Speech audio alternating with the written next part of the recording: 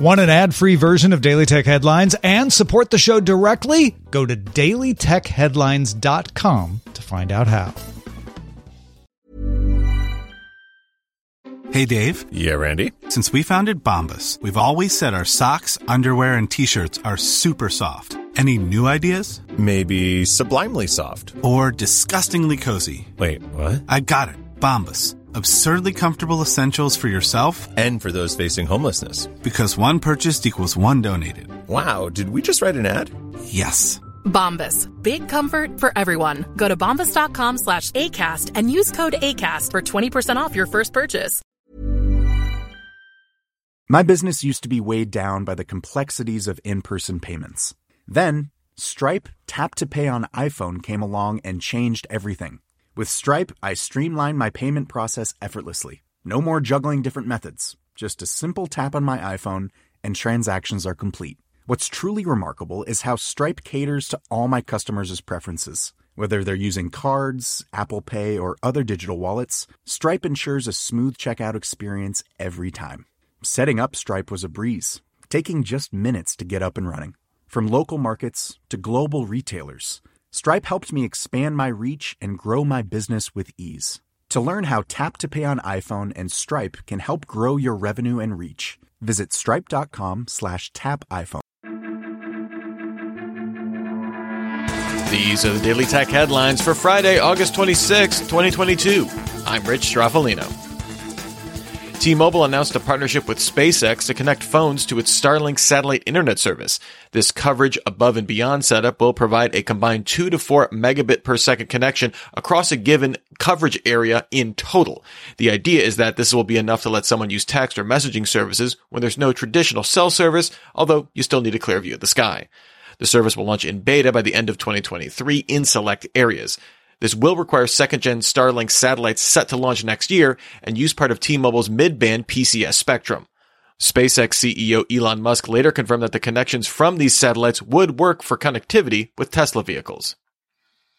Meta CEO Mark Zuckerberg said the company's next VR headset will be coming out in November.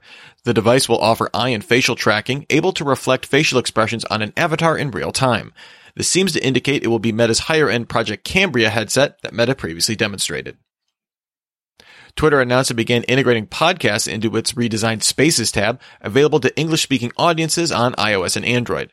Spaces now includes personalized hubs called Stations that group content based on a topic. These hubs will also include popular podcasts, as well as live and recorded Spaces rooms. Desktop support for podcasts in Spaces will be dependent on user feedback.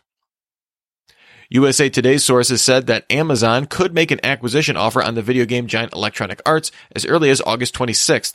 However, CNBC sources say that Amazon is not expected to make an offer on EA.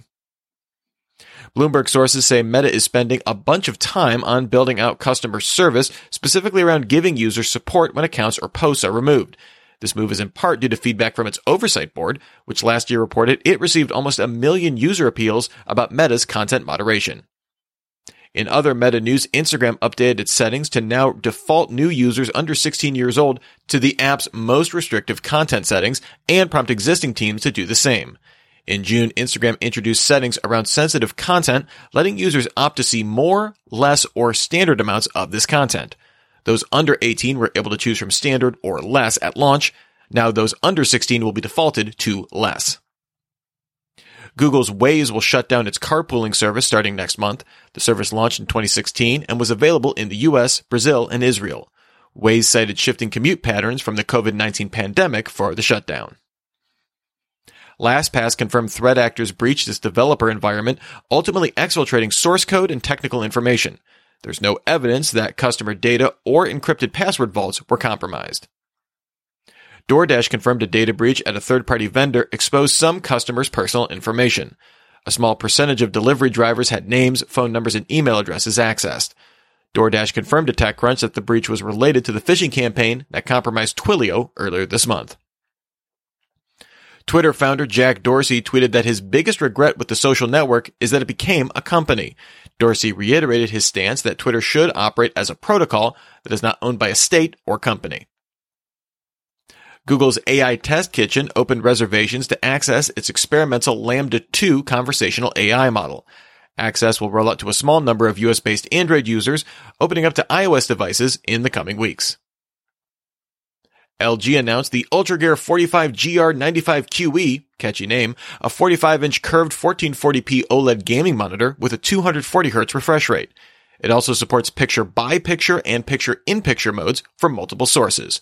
No word on pricing or availability. And finally, Valve released a 52-page ebook outlining its development and vision for the Steam Deck.